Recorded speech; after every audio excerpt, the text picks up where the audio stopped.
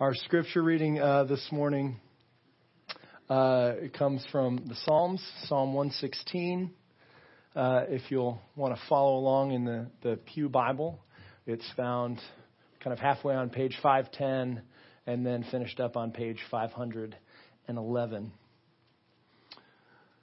We're taking a little detour from 1 Corinthians just to focus on this message for this particular season, this particular week, and also as we're looking forward to Advent, to the coming of Christ, and kind of anticipating that. We're actually going to be having an Advent series that we're going to be beginning in the month of December. So we'll be back in 1 Corinthians next week, so don't worry. Let's stand together, shall we, for Psalm 116.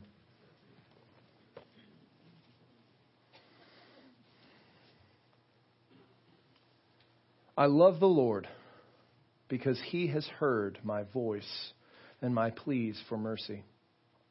Because he inclined his ear to me, therefore I will call on him as long as I live. The snares of death encompassed me. The pangs of Sheol laid hold on me. I suffered distress and anguish. Then I called on the name of the Lord. O Lord, I pray, deliver my soul.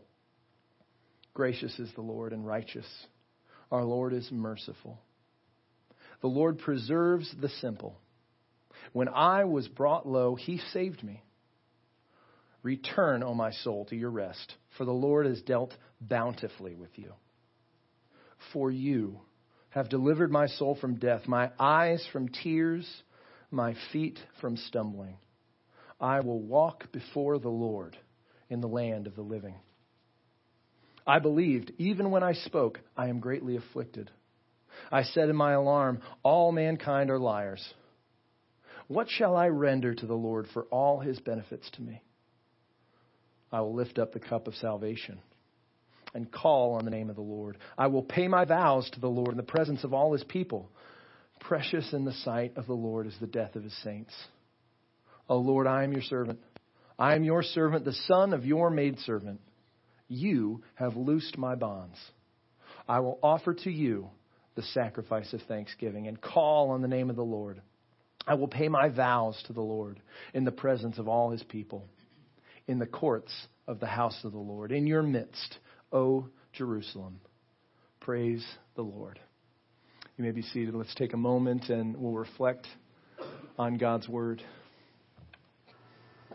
The series that we've been in Corinthians is, the title is, looking at life through the lens of the gospel, kind of taking this truth of the gospel story and then laying it over the life of the church. And kind of looking at how to negotiate all these issues and problems and questions in the church in light of the gospel. And so what I want us to do this morning is not really that different. But what we're going to be doing is we're going to be looking at the gospel story, and we're going to trying to look through the lens of the gospel at the problems of one person's life in particular. The story that's kind of described by this psalmist. So just imagine for me, if you would. Just imagine and you can close your eyes if you'd like, but don't fall asleep. Just imagine that you're leaving the worship service today. And you've been kind of lingering around and saying hi to everyone. But maybe you come back in late. You left your Bible or you left your phone, like I do all the time. And you come in and you pick up what you need. And as you're walking out, the lights are even all turned off. And you just notice one person still sitting in the seats. And this person is still there, kind of leaned over in their seat. And you notice they're kind of silently, quietly praying. Their hands are lifted up. And you just see every now and then them kind of take a glance up at the cross. And you feel as though you're trying not to stare. But you're really interested, right? And you see that although this person's cheeks are damp with tears, their face just seems radiant. And long after everyone else has stopped worshiping, it seems like this person doesn't want the worship service to stop. And you feel almost awkward, like you've just stepped in on this really personal, holy moment, and you're embarrassed to intrude, but you're fascinated. I mean, you're totally absorbed by this person, and it seems like they kind of get it. Like they've gotten God in some way that you don't, and you want whatever they have. And so you start thinking to yourself, who is this person? I mean, I've never seen this person before. What's their story? What brought them here? And just as you're kind of trying not to stare, but you're asking these questions of this person, really just shamelessly staring at them now. As you're thinking this, the person looks up and they turn and they notice you. And they smile because they're a little bit embarrassed. And they say, sorry, I thought I was alone in here. And you say, you really love him, don't you? God, I mean, Jesus. And the person says, why, absolutely. Yes, I do, more than anything. And because you can't resist, you ask the question that has been burning on your lips. You say, why? Why do you love him? If you don't mind me asking, what has transformed your life so much that you want to sit here and thank God after everyone has left? Now, whatever the answer to that question might be, I want you to just picture that person. Because the psalmist is unnamed. We don't know who wrote this psalm. But whatever the answer to that question is, why do you love God so much? What makes you want to sit and thank God? Well, that's the question that the psalmist is trying to answer for us. So instead of just leaning in on that person, I want you to lean in right now onto the text. And just bend your ear as the psalmist explains to us their story of how God's grace transformed their life. And really, it's a story that has 3 acts, kind of like a 3-act play. The beginning we'll call Act 1, pleading. Act 2, right in the middle, we'll call it placing. And Act 3, praising. Each are important, and we're going to deal with them one by one, but we're actually going to reverse the order a little bit. We'll go pleading, praising, and then at the end we'll talk about placing. So what's the story of this psalmist's life? Let's look at the very beginning, the first act, which I'm going to call the act of pleading in pain. You can see it in verses 1 through 7. This is the setting for the story. This profound pain that this person is experiencing. He says, she says, the psalmist says, I was suffering. Now, we don't know what caused it, but we can understand. We can sympathize. We've suffered before. We know what these emotions are like. Look at how he describes it in verse 3. The snares of death encompass. They entangled me. The pangs of Sheol, the howling of the grave, the pains of the grave laid hold on me. I suffered. I was a person who was suffering. I was distressed. I was anxious. I was stressed out. I was in anguish. I was in pain. I was in agony. This is the setting for this person's cry. And so they're feeling this. They're sitting in this pain, and they plead to God. They cry out to God. They're pleading with him. They're begging for him. And listen to what they say. This is so fascinating. They remember God. In the middle of their pain, this is what they call to mind. They're remembering God. They're remembering his character, that he is a listening God. This image in verses 1 and 2, I love this. He heard my voice. And look, verse 2, he inclined his ear to me. The picture is kind of that God is stooping over, kind of parting the clouds, as it were, to bend down and put his ear as you whisper your plea. You say, what's going on? Tell me about it. He's a listening God. He's a gracious God, verse 5. He's a merciful and a righteous God. His heart is poured out to those who are in pain, to those who are in need. And He's righteous. He always does what's right. He's always right. He's never wrong. You can never find fault with Him. He's a preserving, a protecting God.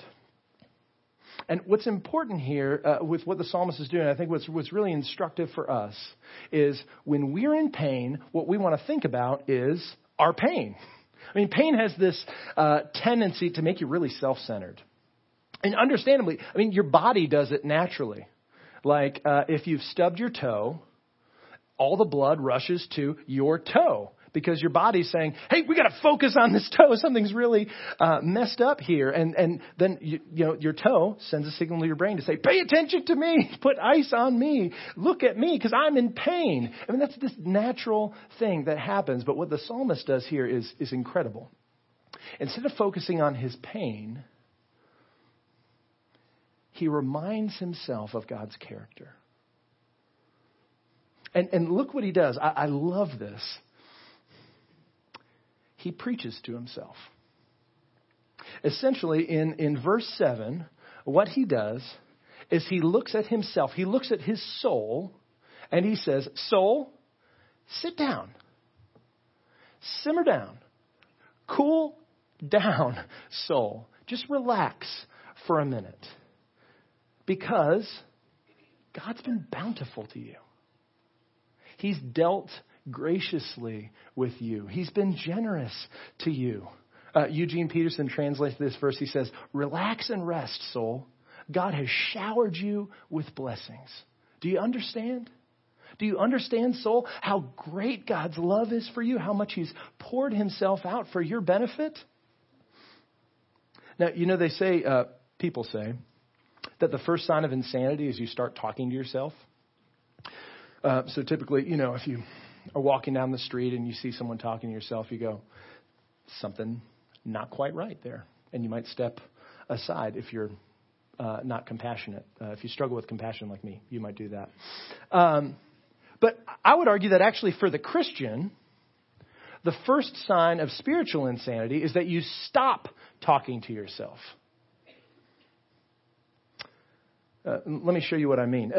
Some of you have heard about a preacher named Martin Lloyd-Jones. He preached he's really Welsh, but he had a ministry in England, kind of the middle part of the 20th century. He was a physician, and then he went into the ministry. And he wrote one book in particular that's super famous, still never been out of print. It's called Spiritual Depression. And I think the reason it's never been out of print is because a lot of people get spiritually depressed, and Christians want to know, what do I do? And so, like a good doctor, he offers his prescription. And just let me read to you from this book. This is what he says here. Speaking to Christians, he's saying, Christian, have you realized that most of your unhappiness in life is due to the fact that you are listening to yourself instead of talking to yourself? Take, for instance, those thoughts that come to you the moment you wake up in the morning. You have not originated them, but they start talking to you. They bring back the problems of yesterday, etc., the problems that you imagine problems of tomorrow. But as soon as you wake up, you start listening. You start hearing yourself talking to yourself. Who's talking? Somebody's talking. He says, you're talking. Yourself is talking to you. And then he says this, and I think this is wonderful. The main art in the matter of spiritual living is to know how to handle yourself. And I love that he calls it an art and not a science, by the way.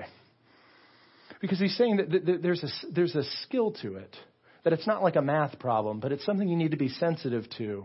And you need to have an eye for it. And you need to approach it carefully in the right frame of mind. But he's saying the main art in the matter of spiritual living is to know how to handle yourself. So what do? He says you have to take yourself in hand. Grab a hold of yourself. You have to address yourself. You have to preach to yourself. Question yourself. You must say to your soul, why are you cast down? What business have you to be disquieted? And then you must go on to remind yourself of God, who God is, and what God is and what God has done and what God has pledged himself to do. That's what the psalmist is doing right here. He's grabbing a hold of himself in the middle of his pain, and he's saying, self, I know that you think that your pain is the biggest thing in your life right now, but let me tell you, it is not. There is a bigger story. There's a bigger character on the stage right now. And that is God, and he has been faithful. He's been faithful in the past. He's being faithful right now, and he's pledged himself to be faithful in the future. So just sit down, rest, relax, remember. And so the question I have for us this morning is, do you mainly listen to yourself and to your pain and to your circumstances? Or do you know the art of preaching to yourself? Do you even know how to do that? When you're in the car, when you're driving to work, or even today, getting your kids to church, when your soul feels disquieted, are you listening to your discomfort? Are you listening to your frustration? Or are you grabbing yourself in hand and saying, soul, remember who you are. Remember who God is.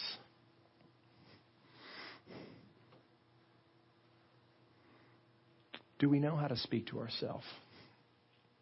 If you don't know how to do that, maybe it's good to grab a friend, to grab a Christian brother or sister and just say, hey, what do you do when you feel like you're about to fly off the handle? What do you do? What do you say to yourself? Is there a verse of Scripture that's helpful? Is there something, maybe it's just, I'll read Psalm 116 and I'll grab this little section and I'll talk about God's character. He's merciful. He's gracious. He's in control. He's bending all things toward our good and his glory. So the psalmist is pleading with God in private, and he's preaching to himself in private. But there's another side of the coin here. The end of the story is that this kind of private devotion leads to public praise. And that's really, there's two sides of our spiritual life. We talk, when we talk about getting in the Word together as a church, we want to talk about certainly having a quiet time, which if you didn't grow up being a Christian in the 40s through the 90s, you may not know what a quiet time is. But a quiet time is what Christians, evangelicals mainly, recently have called just getting alone with Jesus. It doesn't necessarily have to be quiet, but what you're doing is it's an act of private worship. You're not just reading the Bible, but you're worshiping Jesus in private. You're praying, you're reading, you're being silent. It's what we try to do with the daily office. And the main thought behind this is it's not just I'm getting through this routine, but I'm getting the routine into me. I'm getting it into my bones. But we know that that's only half of the story. I mean, all that private devotion is supposed to pour out into public expressions of praise and thanksgiving. And so what the psalmist does naturally is he doesn't say, well, I'm just going to get back in my prayer closet now for the next 20 years and just pray and thank God quietly. No, he says, I'm going to go to church. My relationship, he's saying, is not just about me and Jesus, but it's about me, Jesus, and the rest of the covenant community. It's not just about Jesus present with me, but also about Jesus present dwelling among us as the church, as we worship the Lord together. And so the psalmist is recognizing that the Lord has called them both to private devotion and also to public praise. And so naturally that private time of devotion spills out at the end of this story into praising God in public. You see this in the second half of the psalm, verses 12 through 19. And we'll just look at a couple parts of this. First, what does this public praise consist of? Well, first, look at verse 13. It's about receiving grace. Verse 12, he sets up this question. He's going, well, what should I do? I mean, what should I do? What should I say to give back to the Lord? How can I show my thankfulness to the Lord? And then he says something strange in verse 13.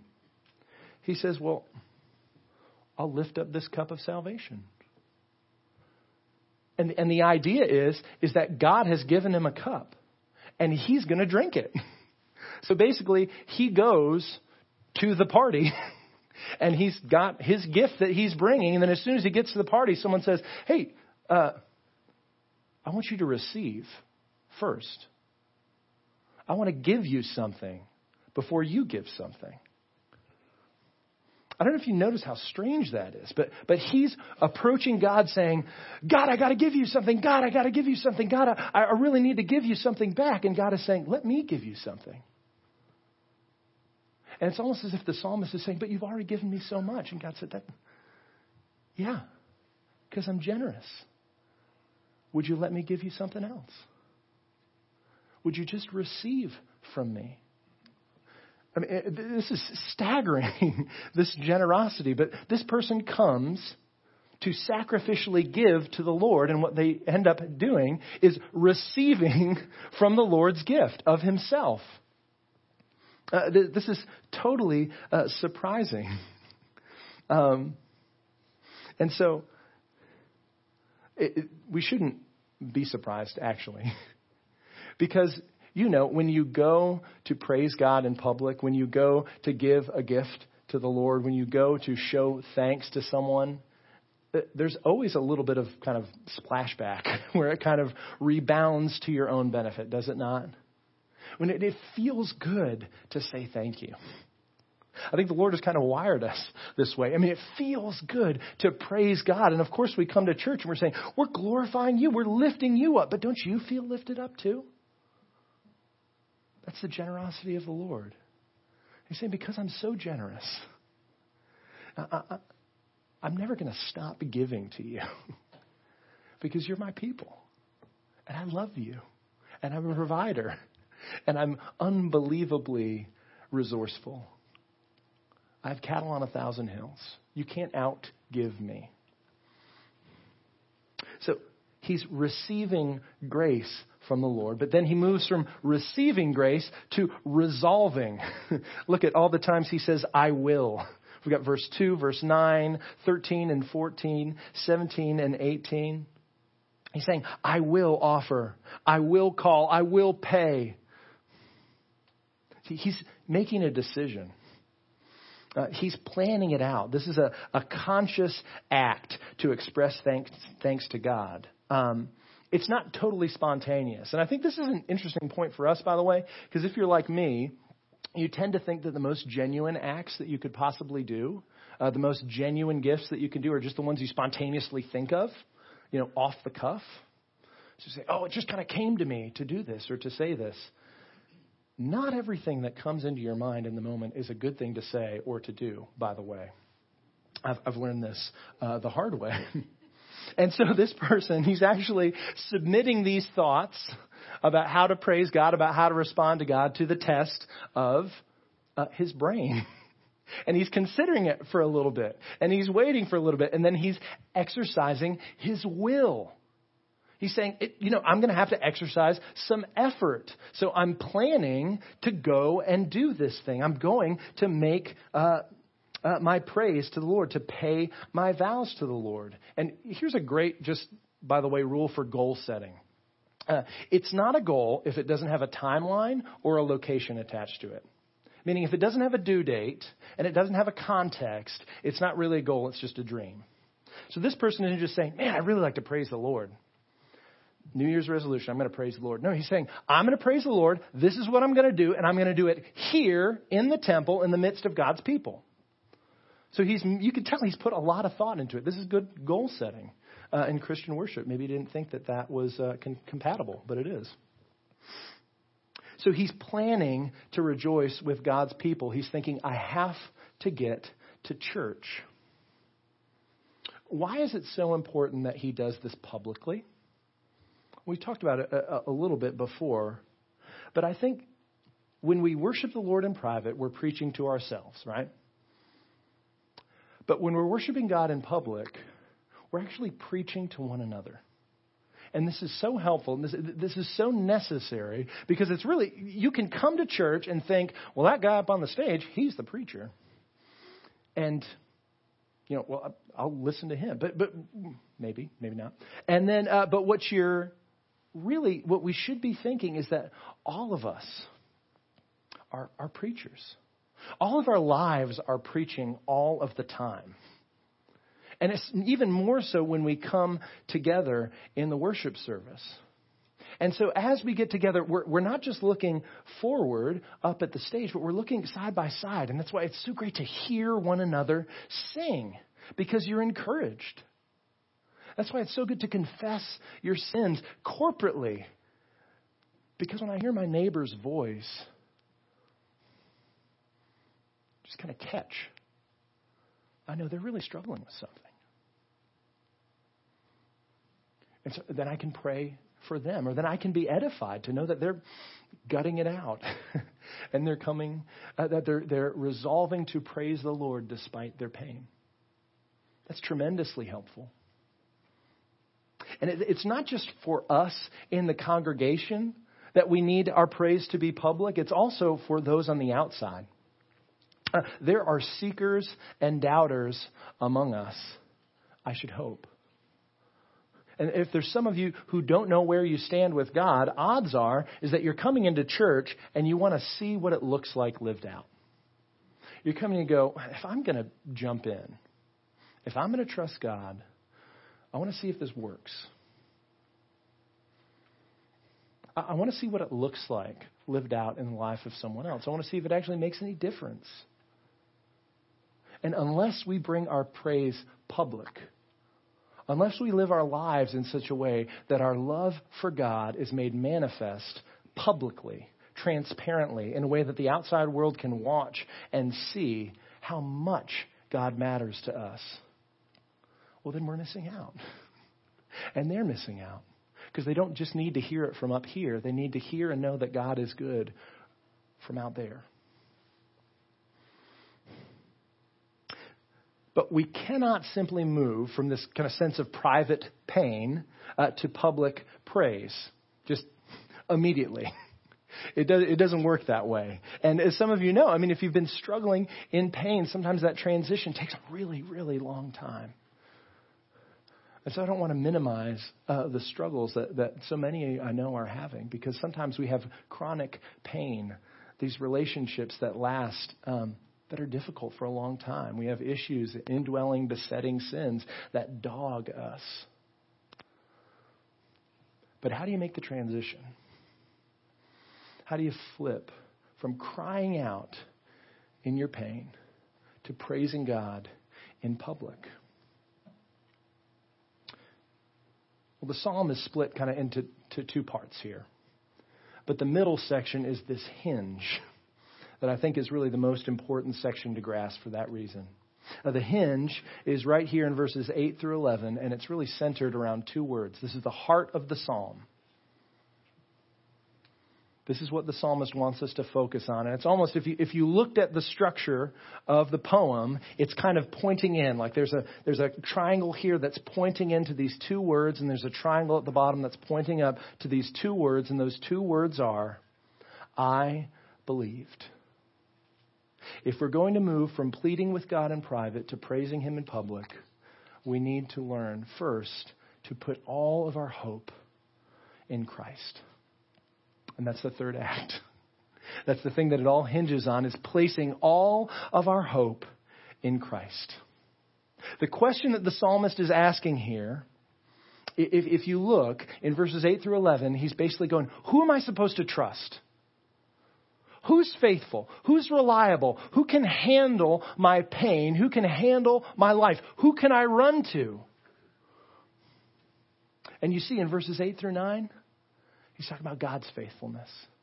And then 10 and 11, he's talking about the unfaithfulness of everybody and everything else. And I think what the psalmist is saying is that everything that you put your hope in besides God is just a wet paper bag. If you've ever tried to get the groceries in the rain, you know what I'm talking about. You've got like something leaking in the bottom of your bag or something, but you've got a paper bag, and if it is wet on the bottom, brother, you're not going to get that thing home without dropping it. Because a wet paper bag is far too weak and leaky a vessel to hold whatever goods you're bringing home from the store. And in the same way, any created thing, a person, a relationship, your job, your money, your home, your reputation is far too weak and leaky a vessel to sustain your hopes and your dreams. You cannot build your life on it. It is a foundation that will crumble. And so what the psalmist is saying is, I got to roll all of my hope, I got to roll all of my trust off of these things on to God. This is the pivot for a Christian's life. I'm repenting of putting all my trust in these other things, in these other people, in these other situations, and I'm going to roll all of it, all my hopes, all my dreams. I'm going to put my faith fully on Jesus Christ. I'm going to take it off created things. I'm going to put it onto the Creator. When he's saying, I believed in verse 10, what is he believing? He's believing that God's faithful. He's believing that God's powerful. And not only that he's faithful and powerful, but that God is going to be faithful and powerful and gracious and merciful to him. Martin Luther said this. He said, the Christian life is all about personal pronouns. So to know that God is faithful is one thing. To know that God is good is another thing. To know that God has been good and has been faithful and merciful to me, well, that's what makes you a Christian. So he's not just believing in God's abstract goodness. He's believing that God will keep his promises to his people. And so he's placing his trust in that. He's knowing that God ordains all things, that he holds everything in his hands. And then he knows that God is turning everything. He's bending everything in creation. Heaven and earth, leaf and blade, rain and drought, fruitful and lean years, food and drink, health and sickness, prosperity and poverty. He's bending all those things to his glory and to his people's good. He is determined to show himself a gracious and a good father to his people. This is what Jesus means when he, in Matthew 10, he's talking to his disciples and he's saying, do you know how much God cares for you? Are not 2 sparrows sold for a penny? I mean, these little sparrows, you can get 2 for a penny. But not one of them will fall to the ground apart from your Father knowing it. But listen, even the hairs on your head are all numbered. Fear not, you are of more value to God than the sparrows are. The psalmist isn't just excited about the idea that God is in control, but that God is moving everything for the benefit of his people. That in the end, he knows all things will work out for good. So we know that he's kind of placing his hope somewhere. He's believing in something, in someone. But why do I say he's placing all of his hope in Christ? Well, you might be saying, Christ isn't in this book. He's not in the Psalm. Sam, you're in the wrong testament. He's in the right half of the book. But I will say this. Christ is the covenant mediator. He is the fountain. He is the hallway. He is the gate through which all of the blessings that God promises to his people enter in, and they pour out through him. He is a fountain of mercy. And so it is through Christ that all God's benefits come to his people. And not only that, he in his person is the revelation of the generosity and the faithfulness of God. we look at Christ and we know that God is good and we know that God cares. And we know that God will one day make all the wrongs right and will make all things new. And in Christ, all the promises of verse 8 come true. Look at this. Verse 8, rescued my soul from death, rescued my feet from stumbling. And I love this one maybe the most.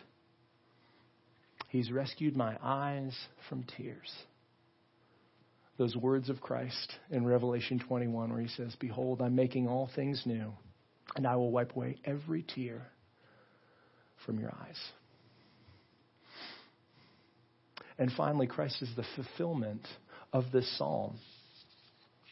You might not know this, but at every Passover celebration, it was customary for some psalms to be sung. And there was a certain section of psalms that they sung at every Passover meal. And the first half of the meal, they would sing Psalm 113 to 114. Praise the Lord, servants of the Lord. Praise the name of the Lord. Blessed be the name of the Lord. Psalm 115. Israel, trust in the Lord. He's your help and your shield. The Lord has remembered us. He will bless us. He will bless the house of Israel. Most people think that's what Jesus and his disciples sang at the Last Supper. They're having this Passover meal and they're singing these songs. And then at the end of the meal, we know what happens. Jesus takes up the cup and he says, behold, this is the new covenant in my blood. This cup is the new covenant. And he passes it around to his friends to drink. And then after the meal, Jesus goes to the garden with his friends. And he says, my soul is sorrowful, even to death. Remain here, watch with me. And then you remember what happens. He falls to the ground and he's praying. He said, if it were possible, I'm praying that the hour might pass. And he said, Abba, Father, all things are possible for you. Remove this cup from me. Yet not what I will, but what you will. Now, earlier that night, before Jesus left the upper room, he had sung these words from Psalm 116, where it says, I will lift up the cup of salvation, call on the name of the Lord. I will pay my vows to the Lord. I will keep my promises to the Lord in the presence of all his people. Precious in the sight of the Lord is the death of his saints. Isn't that fascinating? Jesus is singing about the cup. He's speaking about the cup. And he's praying about a cup. And the cup of salvation is the cup that we get to drink. It's the cup of God's mercy. It's the cup that he extends to those who live under the new covenant made in Jesus' blood. But in order for us to drink from that cup, he had to drink another cup, the cup of God's wrath. In the hand of the Lord, there's a cup with foaming wine well mixed, and he pours out from it. And the wicked of the earth shall drain it to the dregs. Isaiah 51. Wake yourself, stand up, O Jerusalem. You have drunk from the hand of the Lord the cup of his wrath. You have drunk to the dregs the bowl, the cup of staggering. This is a cup of God's wrath that makes people stumble and stagger. It's too strong to drink.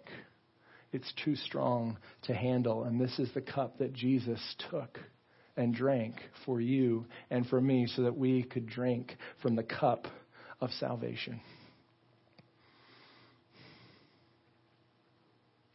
It is only because of his generosity, because of his sacrifice, that we can move from pain to praise. That we can call on the name of the Lord.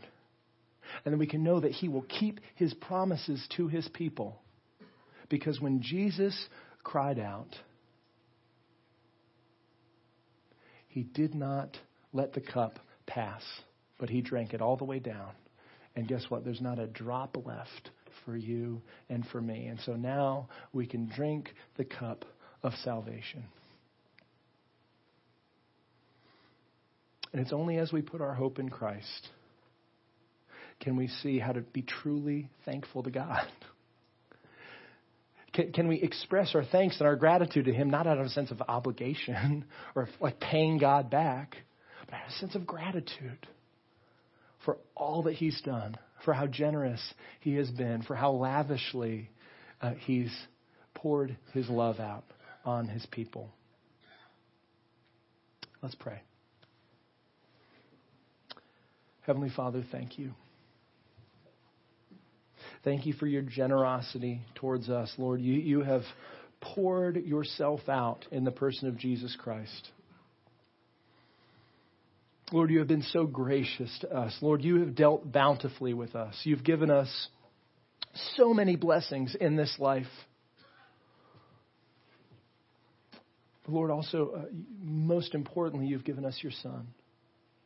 So that even now, as we cry out to you, as we plead with you, as we struggle with you in the midst of pain, that we can look forward to a day when death and dying and crying will be no more. We thank you for your generosity. Lord, you have dealt bountifully with us. We thank you. We praise you. In the name of Jesus Christ. Amen.